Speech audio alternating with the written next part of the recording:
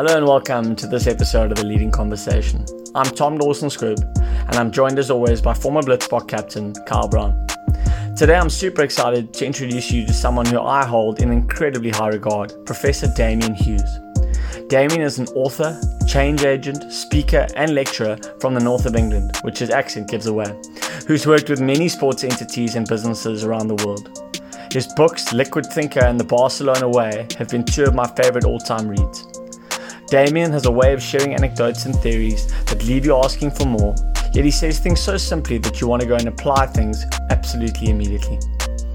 Having spent significant time with some top leaders and teams around the world, either working with them or researching them for books and articles, he's not short of a story. More recently, Damian has started a brilliant podcast called the High Performance Podcast, which has been a chart topper in the UK. I recommend you listening to them. You'll hear the absolute best of Damian in this conversation, as he doesn't pretend to know it all, but keeps making Kyle and I think about how we lead, how we should think about leading, and where we do, and where we might have made some big mistakes. What a joy. Please do continue to give us feedback and follow us on Instagram on the.leadingconversation and on both Kyle and my personal social media channels. Enjoy. Great. What another week we have here. Carl, lovely to see you. I know you've been busy with your launch of your coffee, something to do with your coffee brand. How are you? I'm so glad you're deeply involved that you know there's something happening. I actually forgot. I couldn't remember what it was. We're just opening a little boutique roastery on a wine farm called Netlingshof, just outside of Stellenbosch. So yeah, that's going pretty well. Hell for Leather, and we're launching on Friday, actually, so pretty keen. New rebranding, flash logo, it's all going to look pretty good. No, awesome. Damian, your love for coffee, do you have a love for coffee? I do, but I think I'd probably offend Kyle and any coffee aficionados by so my taste stretches to like Nescafe or something like that. We have an agreement that any which way you want to drink your coffee, you drink it. So if you're happy with that, maybe we'll... Well, I mean, I am, but I also know it's pure ignorance that I know that I don't know a lot about coffee. Yeah. So I'd like to explore it and understand more. Yeah, I mean, so the idea tomorrow is that we actually do a little bit of education, just show people that, like, we've got this term here that that's really fancy coffee, but it's not that difficult, really. Right. Okay. Yeah. But it's a perfect example of the Dunning-Kruger law that I'm at peak idiot stage of the law about coffee. I'm perfectly okay but with I'm it. happy to go.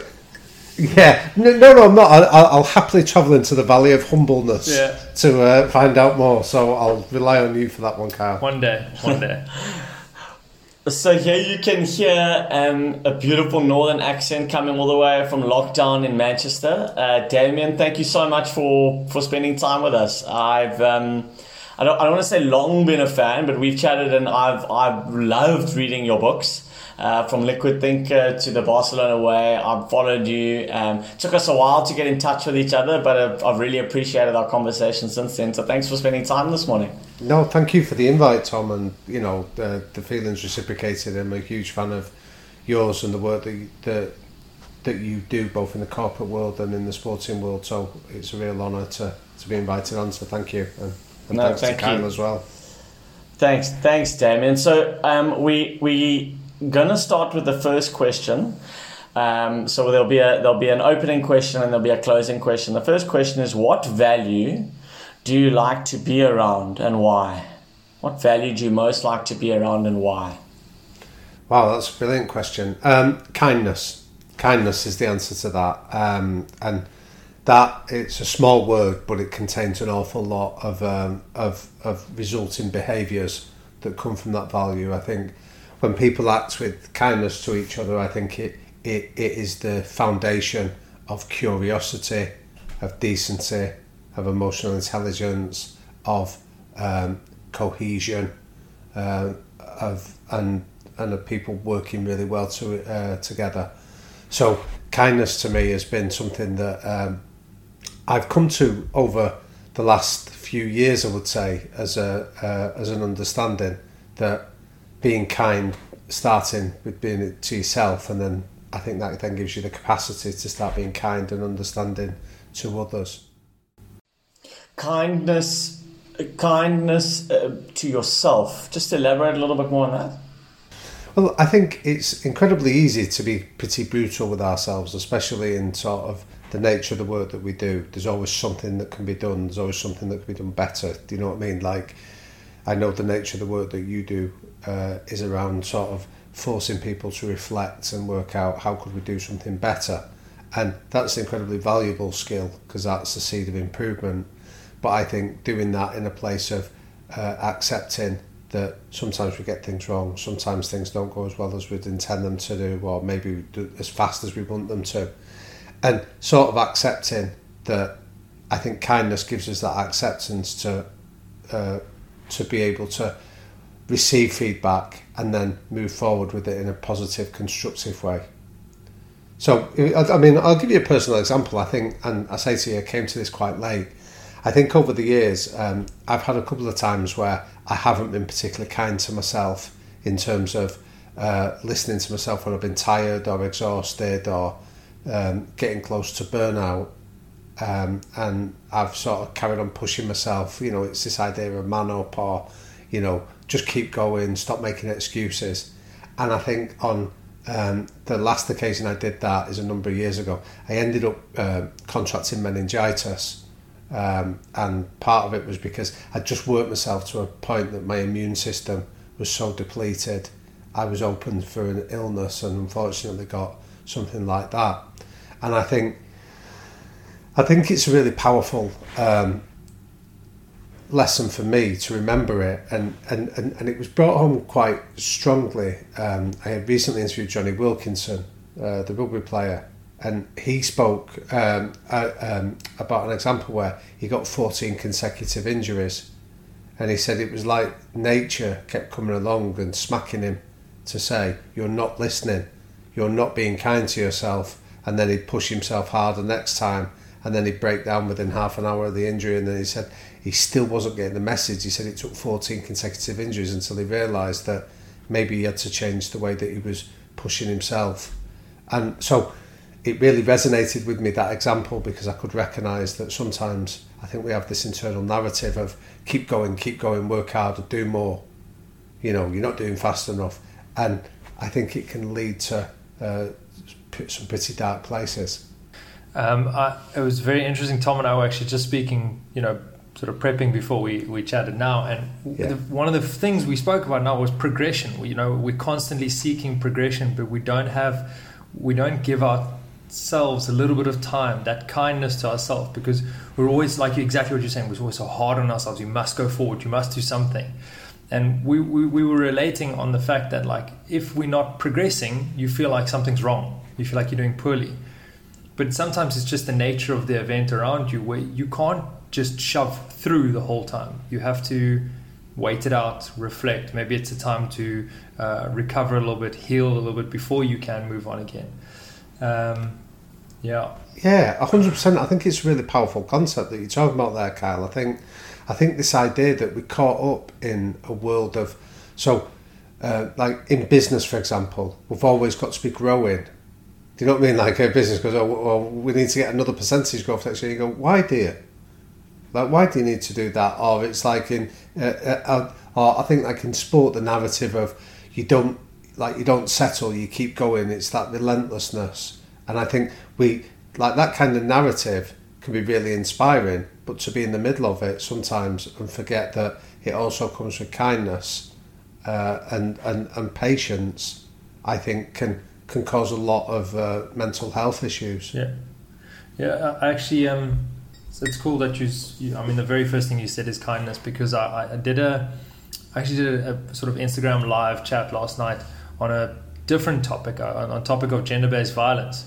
And one of the questions towards the end was, what am I doing, sort of being a father of 2 kids, and, you know, what am I doing going forward, and how am I raising my kids in a way that I don't perpetuate this gender-based violence thing? And the very first thing that came to mind, or the underlying theme of what I've been trying to teach, especially my son, is kindness. Kindness through everything that he does, kindness to himself, kindness to his little sister. And I said having a little sister is an absolute blessing, because kindness is key. You know, she's little, she's small, and he has to be kind with her. Kind words, kind hands, And yeah, I mean, it was funny. Just last night, I spoke about this kindness, and it's It's awesome to hear you talk about it. Yeah, and I think I mean the example you offer about children is really powerful. I mean, I've got 2 children myself that are 11 and coming up for 8, and I think this is when I say I've come to it over the last few years. I think when you start having children and you start sending them out into the world, and they come home and they talk about what wounds them is when somebody is unkind to them.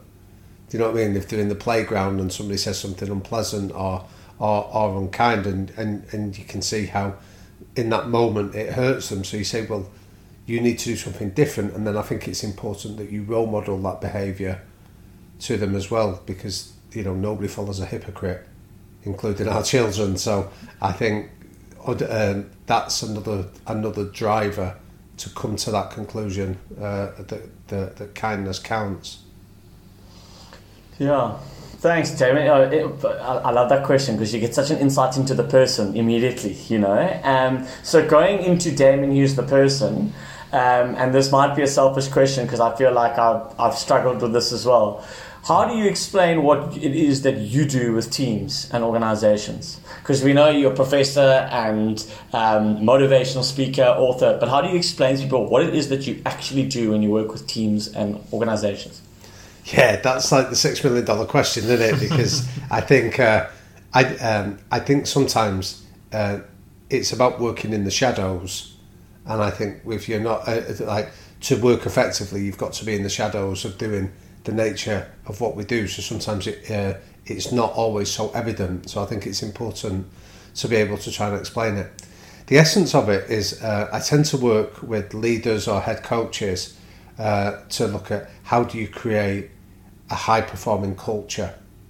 And culture is such an ambiguous, abstract word that but everybody viscerally knows when they're in a good culture. They can feel it. Equally, when they go into a culture that you describe in these pejorative terms as bad or toxic, you know that as well. So my job is to try and articulate what is culture, and what do we want, and how do we then create an environment that allows everybody within it to flourish or perform at their very best. So a lot of the work informs pretty much everything that then taps into, because if coaches are serious about making this a competitive advantage, it should inform everything they do, from their own decision to be a part of it, how they recruit, how they select, how they promote, how they exit people from the organisation, the development of people, the way they speak, the messages they deliver, even down to the sort of posters that they put on the wall, should all be aligned. So what I found, and most of my learning has been through making terrible mistakes over the years, but what I found is that when I work with teams, I was very deliberate there in saying I work with the coaches as opposed to necessarily the players. And the reason for that is that I do work with the playing group, but my experience has been that if I have to stand up in front of a dressing room full of players and address them, and we talk about this topic, at best I reckon you'll probably get about 70% buy-in, and part of that is down to lack of credibility, that I'm not a coach, I don't play, say, rugby for example, so I've got no pedigree in that sport. So some players will just go, what do you know?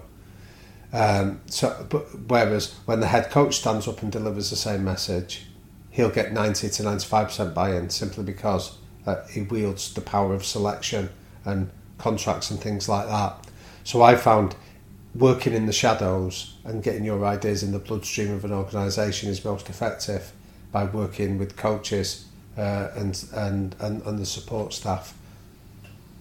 Damian, have you ever had times when those expectations of what you should do and what you shouldn't do have got blurred, or it hasn't worked, or got a little bit complicated? Yeah, very much. And I think, again, another big learning that's come from those kind of mistakes or those experiences has been ambiguity is the enemy, and that's true across so many factors, Tom. So when I talk about being ambiguous about a role. So sometimes you'll go into organisations and it's almost like a tick box exercise that they feel that if they can say that you're working there and you're addressing culture, they've addressed culture, but they don't necessarily want to follow through with expectations. Or you go into an organisation that the other thing that sometimes, in my experience, often happens is the topic of culture gets addressed in sporting teams twice. One in pre-season when they've got time and they've got meeting slots to fill, and then the second time it gets addressed is when they lose a few games and they're in what you might double crisis. And then one of the solutions is, it must be the culture, let's fix that. So you often come in and it's almost like a firefighting mode. So those are occasions where maybe expectations are misaligned, where either they're doing it just to tick the box at the start of pre-season and think that that's addressed it, or you're coming in to try and, in abbreviated commas, fix something when it's perceived to be broken. So there are often occasions when it happens, but that misalignment can be catastrophic. And I've learned now the power of sometimes just saying no and walking away. You know, that if I don't feel that that there's a genuine commitment to see this through, or you feel that it's simply about like painting the leaves of the tree rather than going to the roots of it. My experience now has been learn a couple of tripwires or signals that say to you, probably just walk away without having to lead to conflict. There was a really nice way of articulating this, because I'm conscious that that can sometimes come across as aggressive or arrogant even, to say, learn to walk away, and it's not intended to be. It's just that I wouldn't want to waste anybody's time, and I wouldn't want them to waste mine either in terms of doing this. And recently on the podcast we interviewed a man called Mauricio Pochettino, the Argentinian coach. Yeah. And he was talking about this ability to when ambiguity occurs. And he had just a really beautiful, what felt like quite a gentle way of talking about this, that he said, you know what, sometimes you'll go into a culture that's not right for you, but it doesn't mean that you're right and the culture's wrong, or it doesn't mean the culture's wrong and you're right. It just means that you both don't complement each other. And he said that if you can understand that early enough, you can both walk away as friends without having to go in there and create conflict or find yourself in difficult, abrasive conditions. And that to me really articulated quite powerfully that sometimes you can go into an environment that where neither of you is going to be best suited, and if you go to the source of that, it's often ambiguity, whether it's about role or expectations or behaviours. But that's super interesting, isn't it? Because if you think about, like, you know, often teams will get, I'll take the Kevin Peterson example, you know, South African guy, played for England, scored 10,000 runs, and then basically got asked to leave from the team because he was no longer a cultural fit. Now, a lot of people will criticise and say, you know, you need to find a place for every player. You need to make sure that everyone's individuality can come through. What I'm hearing from you is actually maybe there are times when there isn't a fit, and you're better off just saying, you know what, we don't work together. How do you work with that sort of complexity around, you've got this great player, even if you go with your Zlatan Ibrahimovic at Barcelona, which you wrote about in your book, like how do you navigate that? It's a really good question, but then I think it comes back to answer that question. You need to come back and say, well, what and again, this is part of the nature of the role that I do, is first of all articulating, well, what type of culture do we have? So rather than just leave the question as in we have a good or a bad culture, and you view it through those binary terms, you say, no, hang on, there's a subtlety to this. There's types of culture. So, for example, very quickly, the 5 types of culture that's worth just explaining for anyone listening to this is, you can have a star model that relies on a culture where it's about indulging your best players, the guys that carry the team. You can have a autocratic culture that comes down to like a head coach or a powerful figure just deciding the way things are. You can have a bureaucratic culture, which is a culture where there's lots of rules and regulations, and it's almost run by like a committee, whether that's of players or coaches. You can have an engineering culture where the only real focus is on skills and skill development, or you can have what they call a commitment culture, and a commitment culture is about having a really clear set of behaviours, a sense of purpose, and a clearly set of non-negotiable behaviours. Now, what all the evidence says is they all work at different times, but if you want a sustained, almost guaranteed model that works, a commitment model is the one that will give you the most sustainability of success. It will outperform the others over a longer period. So most people, when they say we want to work on culture, effectively are saying we want a commitment culture, and that requires you to then nail your colours to the mast and say, okay, what are the behaviours that define this culture? It's almost like, what are the rules of the game? If you want to become a member of this culture, we'll tell you the rules of the game. Because your experience for you and Kyle will be the same as mine. People don't sleepwalk their way into a high-performing culture. You don't find yourself there by accident. At some stage, you make a commitment that you want to be a part of this. So, if you're asking people to make that commitment, you have an obligation to be able to articulate, these are the rules of the game. These are the standards of behaviour that you're going to be held to account to. Now, we talk about behaviours, not values, is an important characteristic, because values are easy to say. A behaviour, you have to give me evidence of it, so you have to back it up, so talk about that. And secondly, you don't have too many of them, so ideally you'd have no more than 3. So in an organisation like that, if you're then nailing your colours to the mast, sometimes there'll be people that just don't work within that culture, say this doesn't speak to me.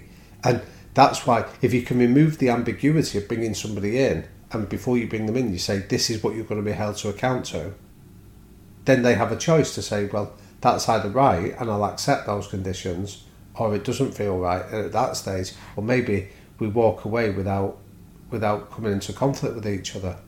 So there was a lovely phrase that when I was researching at Barcelona, there was a guy called Cheeky Begiristain who was the director of football there. Now he does the same role at Manchester City, and he had a great phrase that I think is really apposite when it comes to talk about culture. He said, at Barcelona, he said, your talent will get you as far as the dressing room door. So he said, so that is almost like the prerequisite. You have to be prodigiously talented. But the second bit is your behaviours will decide how long we keep you within that dressing room. So it's almost like you have to be good to get that far, but then after that, it's about how you behave. So it's not just about talent. So to go back to your example, with like the Kevin Peterson one is quite rightly famous. Now, I don't know a lot about it because obviously there's all kinds of complexity that'll happen behind the scenes. But what I would say in a situation like that is, if you have a star culture, you indulge Kevin Peterson, and because he gets you the runs and it almost doesn't matter how he conducts himself as long as he delivers on the field. And that'll work for a short period of time as long as Kevin Peterson is delivering. But the moment he stops delivering, indulging him suddenly starts to become unfair or perceived as not adding value for other players, and it will create dysfunction. So there was an example at Real Madrid that went down the Galactico model. And there was a great phrase from a coach I interviewed once called Diego Lopez that said the trouble with the Galactico model or a star culture is, he said, everybody wants to be the head waiter and nobody wants to wash the dishes. So it's almost like the back of house stuff is what will end up derailing you. So if you indulge Kevin Peterson, what about the guys that maybe don't have his talent but are working hard in the background or contributing to the team in other ways, and they see that you're treating somebody unfairly that isn't necessarily delivering when it matters? That's where you start to create dysfunction, and that's where your culture can very quickly split into cliques and divisions and things like that. So I think the powerful thing here is, if you have a set of behaviours and you remove ambiguity and say these are the standards that we're going to hold people to account, that is where it removes ambiguity and creates a sense of certainty for people. Damian, I've heard you talk about cultural architects before, leaders without title, and it's very interesting. Before you progressed on that, when I was listening, I've read Robin Sharma's book, Leadership, or The Leader Without the Title, and I think it was I think it was his very first book that I read, The Monk Who Sold His Ferrari. But the leader without a title, and it was very much about when I was talking about leadership growing through sport, was how I was trying to get the message across to young guys that there was no need for a title to step into that leadership role, or at least try and lead by example, or at least try to lead through his actions and everything like that. The cultural architect side of things is very interesting because we used it very successfully in the Sevens team, where we had these drivers, these individual drivers of the culture. The one thing I did hear you talk about with the 3 attributes, the 3 qualities that they need to have, I think it was, and how valuable they are and how they can severely derail it if you're just missing one of the qualities. Yeah, so I mean, thanks for sort of raising it, Kyle, because I find this the most fascinating area when you work with teams is this phrase. Now, the phrase comes from a Norwegian psychologist called Willy Raelio. It really sort of resonated with me when I heard it 20 odd years ago, this idea of architects. And these are the guys. So what we know is that when you put anybody into a group, a hierarchy will emerge. A hierarchy always emerges, that we always have alphas that will come to the fore. Now, technically within a sporting context, these alphas will emerge on one of 2 criteria, social or technical. So they're either the best players, so when they speak everybody defers to them and listens to them, or they're sort of those gregarious, larger-than-life characters that when they speak people sort of defer to them. So that hierarchy emerges whether we like it or not. Now, the question is, are you creating the conditions where there's a 3rd criteria of people can emerge just through their own example of their behaviours? So now, if you can marry that up and you have the best players or the social leaders that are also demonstrating the behaviours, you almost fast forward the cultural processes that you're trying to embed. So you say it doesn't matter whether it's social or technical. If they're married up with the correct behaviours, then they're good for the job. Yeah. Absolutely. Whereas if you think of it on the opposite way, so if you flip the coin over and you go, if you've got these leaders that are actively undermining the culture and being almost cultural assassins, that they're turning up late when one of your standards might be about punctuality, or they're sort of they lack professionalism, and one of your trademark behaviours is about being professional and squeezing every drop or whatever it is.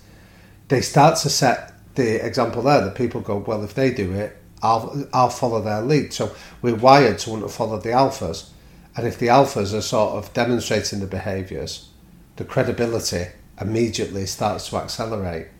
So the challenge is to create the climate where that's the case. So when you do like leadership groups, for example, and I know through speaking with Tom that he sort of facilitates that with the Stormers, for example.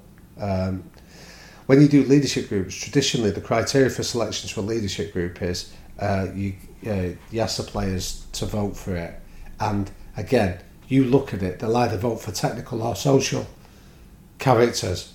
Whereas if you can include a third, if you can remove them and say, let's agree the behaviours, and then you say vote for the players that embody these behaviours, what I've found in my experience by doing that is you often get some of the alphas will still be there on the technical or social thing, but the other thing is you'll sometimes get outliers that will emerge. So I'll give you an example. I was doing some work a few years ago with a Premier League team here, and it was the classic scenario of coming in during a crisis period. So they were in the relegation spots. They had a manager that had been sacked, and there was a lot of turmoil going on behind the scenes. So I started working with the first team group, and we agreed a set of behaviours. And the 3 we came up with were sensible hard work. So it was about just do your job. Don't do somebody else's job. Just do your job and work hard at making sure that you're prepared. The second one was about persistence, because they said we're not going to win games in the first 10 minutes, but we might win them in the last 10. So it's about being persistent and relentless. And then the third one was unselfishness. So it was about put the team above yourself, effectively. So these were the 3 behaviours we had.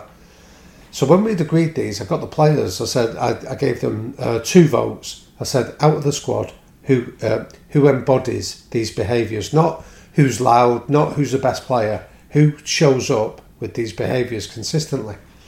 And there was a guy in this dressing room squad that was on the fringes.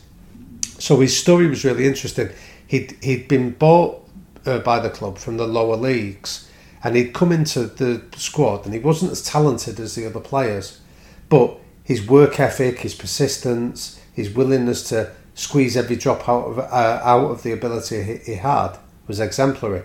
Now, what was interesting was the rest of the squad hated him, that he was very much an outsider, and he'd been bullied a little bit before I'd got there. I'd heard stories about him being sort of bullied around and things like that.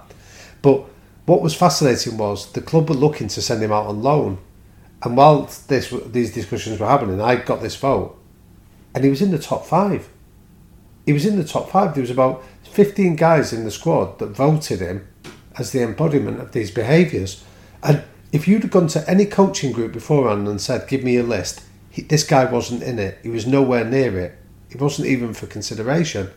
So this is intriguing. So I went to some of the players that I had a decent relationship with, and I said, you voted for this guy, why is it? And they went, and they articulated it brilliantly. They said, you didn't ask us whether we liked him. You asked us whether he embodied those behaviours, and he does. He's the first in, last out. His preparation's great. He works with the young players. He spends time doing that. And they went, that's why we've selected him. And what was really interesting was even the way it shifted the identity of this particular player. So from going to feeling as an outsider, as not somebody fitting in, to recognising that you don't have to be popular, you just have to set the standards and lead by example. He went from being a fringe player to one of their central players over the next 2 or 3 years. So I think often it's the job of coaches to create the criteria, to set the barometers of what selection is about, that allows cultural architects to then blossom. Damian, can I ask, what effect does that social side of things have on things? You said the guys nobody really liked him, they didn't identify with him, but I know from experience that the ability to assimilate on a social level has an effect on how you lead and how sort of we perform as a team. 100% agree, Kyle. And I think in this particular case, I think the guy was a bit socially awkward. So I'll give you a really simple example, was that he wasn't a drinker. So he didn't like drinking. So when the players went on like social occasions, because he felt awkward that he wasn't a drinker, he just wouldn't go. And I remember talking to him about when his selection to this leadership group had occurred. I said to him, you're not helping yourself here. That you can just be clear with them and say, I'll come with you, but I don't want to drink. You even make up an excuse and say I'm on medication. Doesn't matter if you want to sort of save face, but go out with them socially and just be in their company, because as you say, I'm not necessarily a big advocate of the team that drinks together, wins together and things like that. But I agree with you that meeting up with people in sort of a more relaxed social environment is the glue. It's the social glue that bonds us together. We get to know people better, and it facilitates it. So I'm absolutely an advocate of that with you. But like I say, I think the danger is that if we only set the criteria of technical or social, you don't necessarily get the cultural architects come into the fore. Yeah, it's essentially a popularity contest then. Yeah. So we never, as a leadership group, something that I was part of for many years, we never had a vote. It was never a vote. It was never down to the players or anything. It was more as the group. So the group would evolve over time. Over the years, one person would leave and another person would come in. And the way that we looked at the individuals coming in was mostly we'd look at age. We'd try to get a younger guy to join the group pretty soon. And it was a behaviors-based thing. But I never even thought about leaving it up to the group to decide, because I worry that, again, it is a popularity contest. But I understand now, if you're able to define your behaviors that set your these are what determines a cultural architect, then that becomes the measurement of what's a good driver. So my experience, Kyle, on the reason I'd advocate a vote is because I think it has a couple of effects. I think if you can go to the players that have been voted for and you say to them, and what I would encourage you to do is, don't just say you have a vote, you have to give a reason when you give a vote as well. So the players are forced to think about it. So it's not just put the name down, but you have to be able to say, on our criteria is we're looking for behaviours. So what behaviours is it that this guy does that you voted for? And I think it becomes, don't underestimate how powerful that is to receive those votes and the feedback. Because in political terms, it's almost like you're giving them a mandate to lead. So if you can go to a player and say, you know what, 70% of the guys in the dressing room here recognise you as a leader by example, and when you speak or when you make a demand, there's 70% of that dressing room prepared to listen to you because you have credibility. The confidence it gives them to feel that they can lead because they've been given permission to do so is pretty significant. I think what I would also say is that you make them aware as well that requires continued leadership by example. So another way that I would advocate that culture becomes front and centre of this is you regularly get players to feed back on each other and score each other, and that includes the leadership group. And so when they know that this isn't a position for life, as long as I'm here at the club, I'm in the leadership group, you get them to realise that we'll continually keep monitoring and focusing on this. It makes them realise that once you're selected, you can't just rest on your laurels. It relies on you to go and do this. But the third factor I would say is that if you give them the mandate to lead, that what I often find is helpful for the leadership group is to give them two tasks. And the two tasks are catch people in and catch people out. So when you see somebody turning up or doing extras in training or working or doing sort of CPD or doing game prep and things like that, as a leader, as one of the cultural architects, just acknowledge it. Just let them know that you've seen it and you like it, if one of your behaviours say is hard work or professionalism. But then when somebody isn't doing it, you have to catch them out and let them know that that's not acceptable, and just a quiet word with them to say, this isn't what we do here. That's their responsibility, to lead by example and then to catch people in and catch people out. I think they're a pretty simple set of instructions. Cool. Damian, so many things that I want to ask you. You've alluded to your podcast, which I will say again at the end and in the intro, it's an unbelievable podcast that I enjoy listening to all the time. So thank you for the work you're doing there. You interviewed Sir Clive Woodward the other day, who of course has got a lot more accolades than Tom Dawson-Scribb or any of us put together. One thing that I was interested in is and I just go on your 5 sort of cultural ways. He spoke about the rules they had, and they created rules as almost a democracy. And Carl's going to laugh at me now because I always say democracy is overrated. But they created these, and I found like they had a lot of rules. How transferable is that to different organizations, companies, sports teams, having lots of rules that you stick to? Yeah, it's a really good question, Tom. I don't necessarily agree with it. So, because I think when you have lots of rules, you end up policing them. And I think you end up moving more towards the bureaucratic type of culture that I described earlier, where you're constantly policing, oh, he turned up late, so therefore we need to fine him so much, and you spend more time then having that conversation and chasing him up and things like that. And that's where I think in the model of a commitment culture, which is around behaviours are clear and transparent. So somebody either behaves that way or they don't. But a rule. Damian, I got a different sense from that discussion that you guys had. I got a sense that they were trying to build something from the foundation up. And I feel that when you're building something brand new and fresh, you need to put rules in place. They have to rules, and organically that will become behaviors. And when the behaviors start to settle in and they become part of, who the team is, that sort of culture or what the team identifies as, then they become less policed. But at the beginning, it's absolutely necessary to put structure, to put somebody who enforces that and somebody who polices that, and might feel like that for a while until it becomes natural.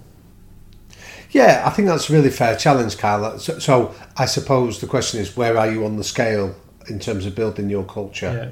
So I think I think you're describing the start of the culture, and I'm describing when it maybe is more mature. But yeah, I absolutely accept that. So the example Sir Clive spoke about was the Lombardi time that they put in place. So he just asked the players about So he said he just opened the question of what's your relationship like with time, and then the players went, well, what do you mean? And he went, well, what's our expectations in terms of turning up for meetings? And I think when you speak about expectations, by definition of that, if you can agree a standard, a common expectation of you turn up 10 minutes early for every meeting, regardless of it, and then you gave it the nickname of Lombardi time, I think then, very quickly, that might be classed as a rule. But if the players then quickly embrace that, they own it, they police it, that they'll call you out on it. I think it's more. I think my sort of how would I describe it? My sort of reservation about rules is that I've been into some cultures where it feels almost like a police state. You know what I mean? Where the rules almost don't give credit to players. It's almost like they need to be told everything. That everything needs to be scripted for them, and I think that doesn't allow for subjectivity. Then that sometimes, say, I'm trying to think of a good example of it, but I remember sort of working in one club where there was quite a notable figure that was going through some personal troubles at the time that he didn't want the rest of the team to know about. So some of the stuff that was going on meant that he maybe was a bit sloppy in terms of dress or training and things like that, and that was because he had a father that was seriously ill that he was caring for and things like that, and I think in the end we had to go and ask the players to relax the rules with him for a while, just because it's not helpful. He's creating a lot of anxiety.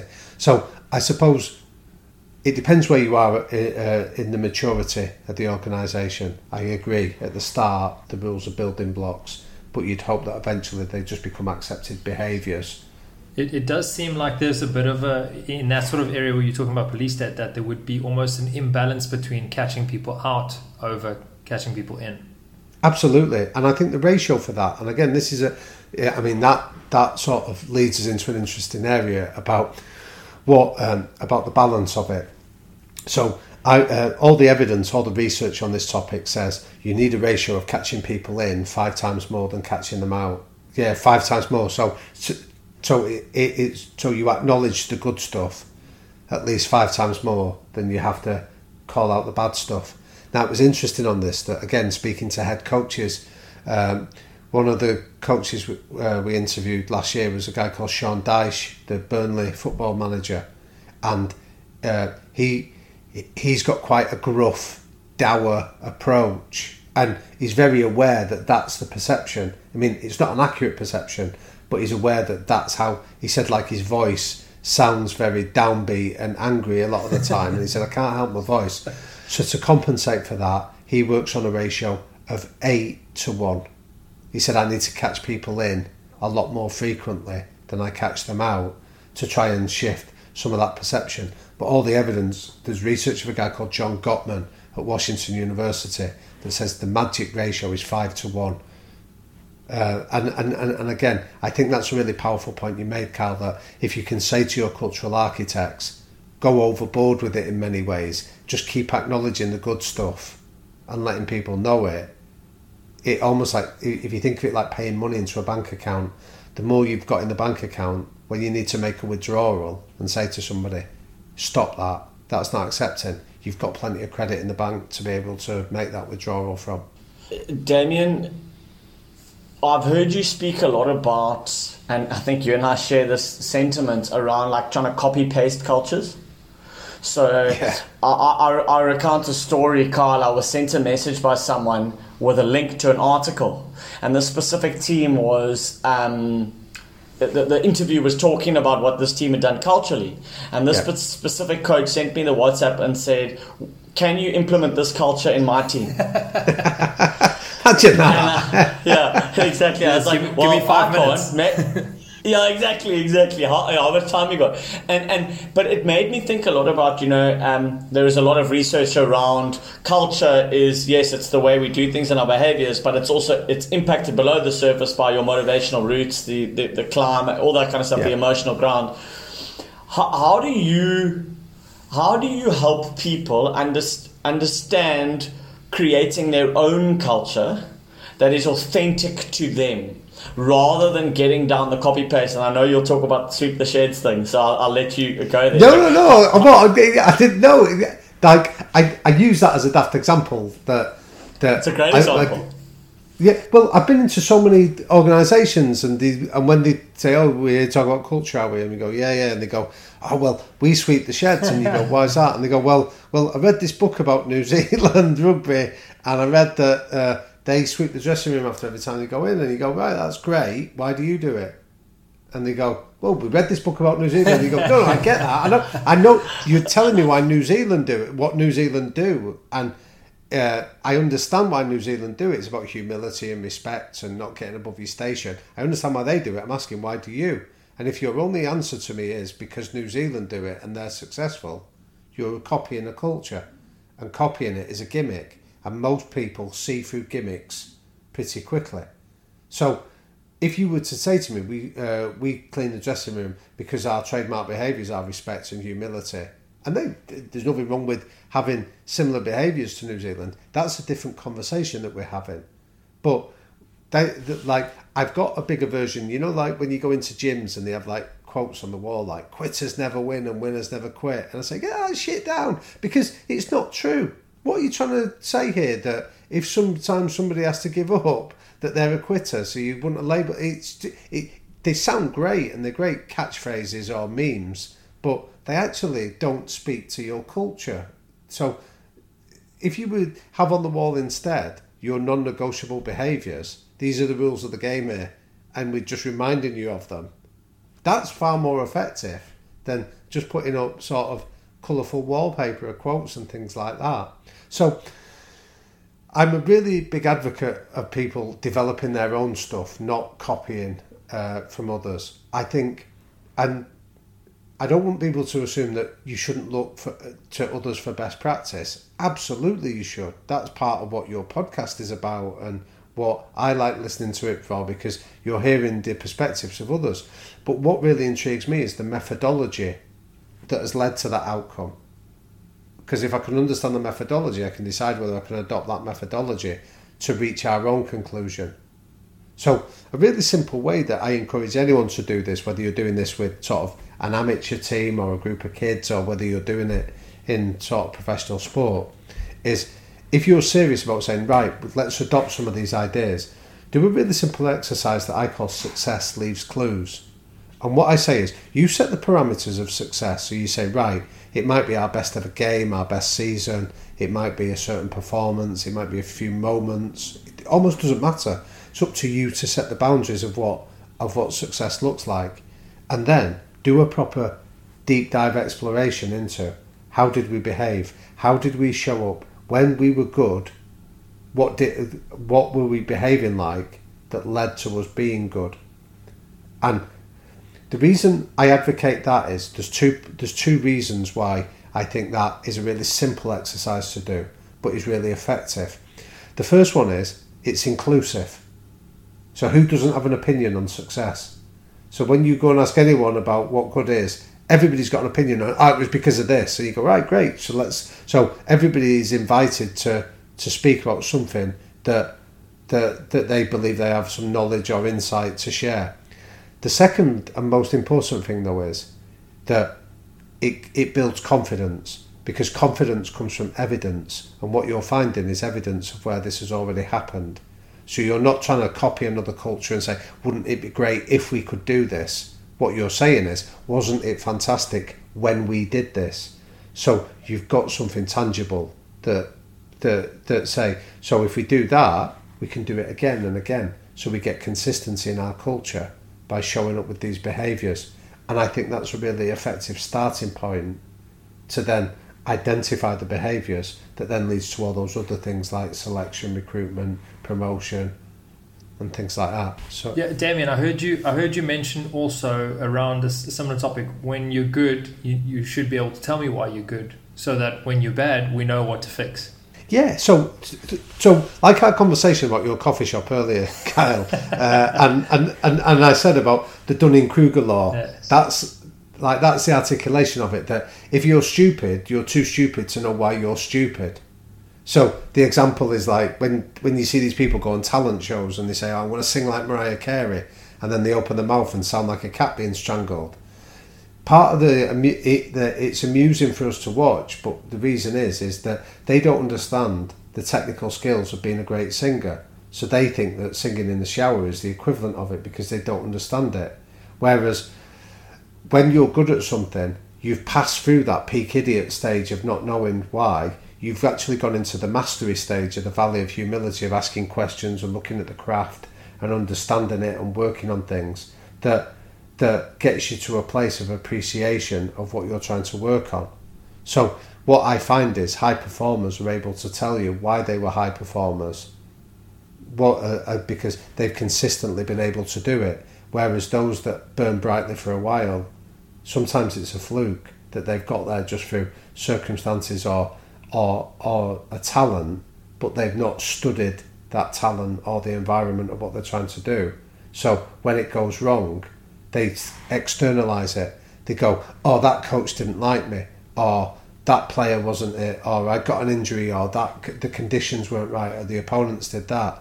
Whereas high performers are able to go, "You know what, my preparation wasn't right," or "I didn't deliver on this," or "I need to focus more on this aspect of my game," and they internalise it because they're in that valley of humility of asking questions and exploring it to achieve a level of mastery. So I think in terms of cultures need to get beyond that peak idiot stage of copying what others are doing and get into that valley of humility and say, what do we do? What is it that we define our culture to be successful at, and be able to articulate it? Damian, we're sort of running low on time, so I'm almost going to borrow your method that you use in your podcast of making questions that I'd love to spend 10 minutes on into like rapid fires, if I may. Quickly, at the moment, in the current world we're living in, maintaining or building energy and relationships in a remote way is very spoken about. Just your brief précis or thinking around how people can continue to build quality relationships, maintain energy in this way, in the way we're living. Yeah. Oh wow, that's a really good one. Before we had children, I'll give you a bit of an anecdote. Before we had children, my wife and I were very aware that we didn't know anything about being parents beyond our own experience of being parented, and I remember sort of being quite anxious about it. So we went on a parenting skills course, right? Just to try and understand it, because I was thinking I know that I don't know a lot about it.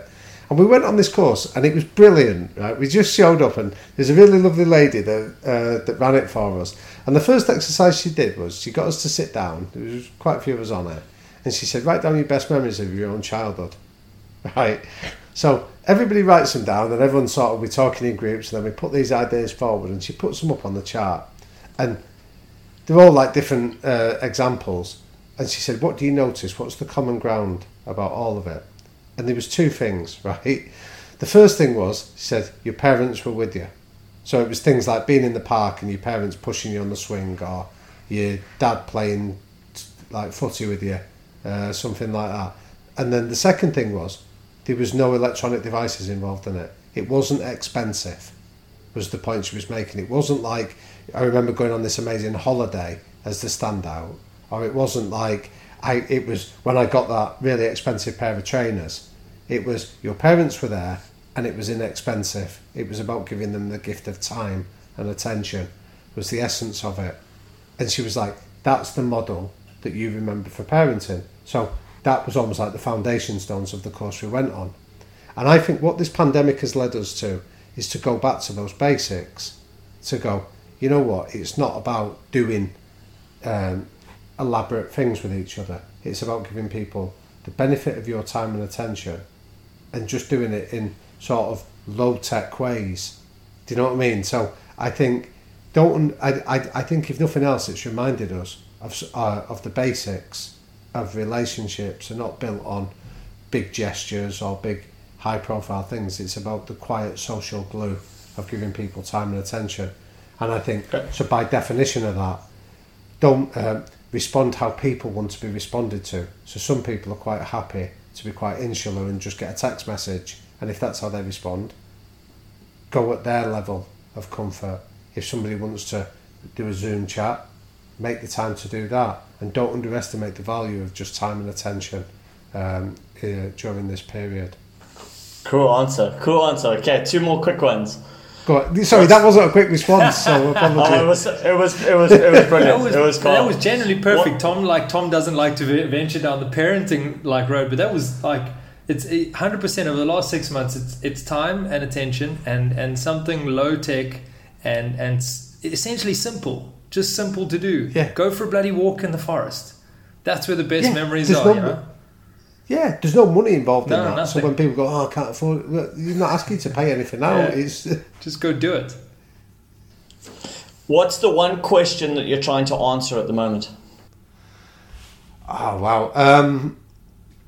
Trying to achieve balance is the one that I constantly struggle with. I think that when I left school, I did a sort of reflection on myself, and I remember thinking, I wonder what my teachers would have said about me. And I think the conclusion was they'd have said I was well-intentioned but a pain in the arse. And the reason is that, so I wasn't sort of trying to cause trouble, but I got bored easily.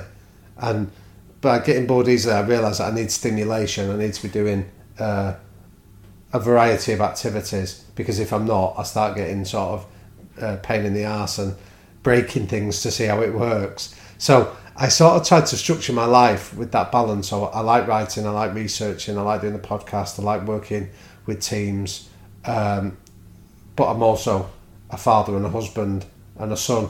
So I'm trying to get that balance of keeping the stimulation while making enough time for the right areas is something that I really struggle with. Cool, great. Last question, which we ask every guest. If you had to put a dream team together of 3 people, who would you choose and why that particular combination? Oh, wow. So a dream team as in, so let me set the context in terms of a dream team of just people around you, like a cabal of advisors sort of thing. Is that what you mean? The ambiguity is there on purpose, but however you choose to interpret it, yeah. Right, okay. Wow. Well, I'll cause offence. So if I didn't put my wife in there, everybody's put their wife in. Have they? Yeah. No, I'm sort of playing it, and I sort of went to things like, I'd get Alex Ferguson in, and then I'm like, well, actually, my wife would be offended if she heard that. Yeah, I'd put him in above the door. Yeah. So no, I'd have to put my wife in there because she's just she's fantastic. I think she was the first person that I met her a long time ago now, but she was the first person that ever truly believed in me before I believed in myself, and I think that she sort of is that source of advice and wisdom, and sort of just calls things out and lets me know when my balance is out of kilter and things like that. So she would be in there. I'm going to go down for... I'd put my dad in there. Now, unfortunately, my dad's very poorly these days. He's got advanced dementia. So there's a little bit of nostalgia there. But he's been quite poorly now for quite a long time. So we care for him at home with my mum. But he doesn't remember who we are now and things like that. So when I see him, he's still with us, which is a real privilege, but I often feel that sense of loss. Like dementia's a cruel illness where the person's there, but they've been sort of stripped away layer by layer, and I sometimes really miss his wisdom and his values. So my dad was a boxing coach, quite a successful boxing coach, so I ended up spending a lot of time with him. Sort of, I worked as a coach alongside him and things like that, And I think sort of just being in his company and sort of listening to his wisdom was something that I miss an awful lot. I was telling somebody about it recently that I'll give you just a quick anecdote that just before he got ill, this is about 10 years ago, he had a guy fighting for a world title at Madison Square Garden in New York, and the guy that we were working with was it was a huge step up. He was fighting a Puerto Rican champion, like a Hall of Famer called Miguel Cotto, and they were still doing all these little tricks to disrupt us. So we're in our dressing room. They sent one of their advisors in, and like when the trainer's wrapping the bandages around the hand of a fighter, their advisor and it's quite a long, detailed process, and it takes about 20 minutes. And he waited till the end of the 20 minutes, and he went, "Do it again, I'm not happy." And it was like, "What?" And he was like, "Do it again, I'm not happy." So the New York boxing official said, "Do it again." So my dad did it again, and he waited again. End of the process. This Puerto Rican guy went, "Do it again," still not happy. So the New York official went, "Do it again." So we did it again, and at this stage, just as he gets to the end of it, this guy again kicks off. I'm still not happy about it. I want it doing again. So my dad, he was 70 at this stage. This guy must have been in his early 40s. My dad turns to this official from New York, and I knew what he was going to do next, which is why I'm watching it. And my dad goes to this official from New York. He goes, "Who am I listening to here? Am I listening to you, or am I listening to this guy?" And this Puerto Rican guy goes, "You're listening to me." So my dad jumps up and headbutts him, right, and puts him on his arse, and it all gets kicked off and things like that. And the Puerto Rican guy gets led out of the dressing room. And at that moment, my dad turned to the boxer we were working with, and he said to him, "Nobody's bullying us tonight. We're not being bullied here tonight." And to me, the reason I offer it was just a brilliant example of coaching. Because when I asked him afterwards and said, "Why did you do it?" He said he didn't feel angry about it. But on the third occasion when he was bandaging his hands, he noticed the guy's hands were starting to tremble.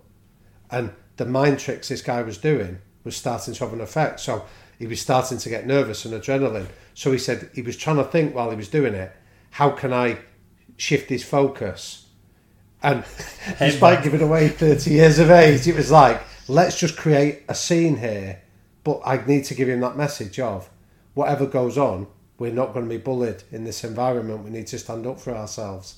And it was just like, when I talk about why I wish he was still with us in sort of spirit, it's that kind of wisdom that he could articulate it. So he wasn't doing it to be a thug. He was doing it because there was a clear rationale behind everything he did. The interesting thing for me there is that the trigger for your dad was actually on his athlete. It wasn't like, so I think so often we focus on the environment around us, look at the different environment settings and go, "Oh, we need to change because of that." But I suppose your dad was fine to go on with it, but at the moment he saw his boxer trembling, that's when he decided, this is where I need to intervene. It wasn't based on, well, the weather's changed, now we need to change. No, if nothing's wrong with the players, then it's fine. Yeah, very much. And I think that was really, it was sort of like, I'm offering that as one of sort of like a lifetime's worth of anecdotes, but to me it was just I remember saying to him afterwards, I said, "I don't think I've ever been prouder of you in that moment." Like not because of the violence, but it was more the fact that it was that final message of nobody bullies us tonight. And it was such like, it was a guy from sort of like a poor area of Manchester, and he's there at sort of like the Hall of Boxing in Madison Square Garden, and he still had that, he still had the essence of, but I'm going to be me. I'm not coming to this environment and I'm not going to react to the situation I'm in. I'm still just going to be me and show up as me. And if people treat us kindly, we'll respond kindly. But if somebody wants to fuck with us, I'm happy to sort of accommodate them. So that's class. Yes, that's awesome. Yeah, so great story. Wife, dad, last person, briefly. Last one. You know what? I'm going to throw in Sir Alex Ferguson into that. Only because, again, I just think he'd be a rich source of anecdotes, and I quite like those old school values of being decent. Like I think a lot of people have a perception of Ferguson, but I think at the heart of it is a decent man that has got some decent values, and I think that they never go out of fashion. So I'd include him in it as well. Well, I think he's in pretty good company with your wife and your father. Yeah. What a team. What a team. Damian, what an absolute privilege to spend time with you and chat to you. I know that people listening are going to love this. Maybe just give them a quick précis as to where to find you and follow you, social media or Okay. I mean, I've come off social media quite a lot in the last year, partly because we go back to our first question about kindness. I just was starting to feel that I read 2 really interesting books last year that had quite an impact on me that might be of interest to your listeners. One was a book by a guy called Rolf DeBelly that said, "Stop reading the news." And it's only a short book, but he gives you a reason of stop allowing yourself to be affected by external events like that somebody else has decided you need to read about. So stop reading the news had an effect on me, and a lot of my news sources came from social media. And then the other book that had a really significant effect was a book by a guy called Jonathan Haidt that talks about the coddling of the American mind. And he speaks about social media does 3 things to us, if that's where we get in a lot of our news sources. It divides everything into good and bad, so it's binary. You're either on the right side or the wrong side. The second thing it does is people mistake feelings for facts, so people can feel violated rather than just accept it's just a feeling that you're offering. And then the third one is that it's almost like an echo chamber, so you only hear your own views being repeated back to you. So there was that, and then the third factor is that my son got his first phone, and I thought I need to role model better habits here to him, that I can't ask him not to be on social media apps and things like that without role modelling it. So that's an explanation that I thought. So I'm not really on social media these days, but I do have a website called Liquid Thinker, where if people want to drop me an email, I'll always reply to that. And I also think, because that tells you something about somebody's intent. So if you're on social media, it's easy to write "you're a twat" and not think anything of it. Yes. Whereas if somebody wants to go to the email, trouble of finding your email to write that you're a twat, there's at least a conversation you can have to understand why. So yeah, liquidthinker.com is the email address. Damian, that book, The Coddling of the American Mind, I think Joe Rogan talks about it extensively, but now that you've recommended it, I'll read it. Oh, honestly, Kyle, I found it had such a profound effect on me that I like Jonathan Haidt anyway. I've read the first book he did called The Happiness Hypothesis. I thought was amazing. So when I knew this was coming out, and what he basically says is that he looked at, so he teaches at Virginia University, and he noticed that there was a distinct change in behaviour of students from about 2010 onwards, which is when his research starts. And rather than just go, "Oh, kids are different these days," he was self-aware enough to know, well, why are they different? Why are these behaviours very different than previous? And his conclusion was, it was the first generation of students that had grown up online, being with social media as a presence in their life. So then when he goes to explore it in more detail, you start to understand how these kind of narratives shift for individuals. So it's just kids are being conditioned, and we all are in some ways. So like I say, that if you see it in the political discourse that you either hate Trump or you love him, well, why can't I be in the middle? Why can't I just not understand, or why can't I see the middle ground? Well, social media doesn't allow that. So you get good versus evil sort of conversations. The other one around feelings for facts, like he has a really interesting one that he says, like, peanut allergies have gone through the roof since 2000 across the world. Peanut allergies have gone through the roof, and he asks, well, why is that the case? And he goes, well, it's because we prevent peanuts from being in the environment of kids, so we don't build up any immunity to peanut dust, which has meant that now when people do experience it, it becomes quite traumatic. And he goes, and it's almost like this echo chamber of opinions means that if you're never exposed to a conflicting argument or a different point of view, when you eventually do hear it, when life eventually does present it to you, a lot of people find it violating. Yeah, it becomes a shock. And then, like say, mistaking feelings from facts, where when people go, "Oh, I feel really offended by what you just said." Well, it's just a feeling. Let's work it through. Let's explain it. And that feeling is temporary. but rather than sort of making permanent decisions based on temporary emotions. So it just had an impact on me to reflect on myself, and I realised I was spending a lot of time on social media sort of putting articles out there or quotes I'd read, and I just thought, just come off it a little bit and start getting your news sources from elsewhere. Thank you. Cool. Damian, thank you so much. What I've a privilege. And and we'll be listening to your podcast. I will religiously listen to your podcast and remain in touch. So thank you very much. No, I love it.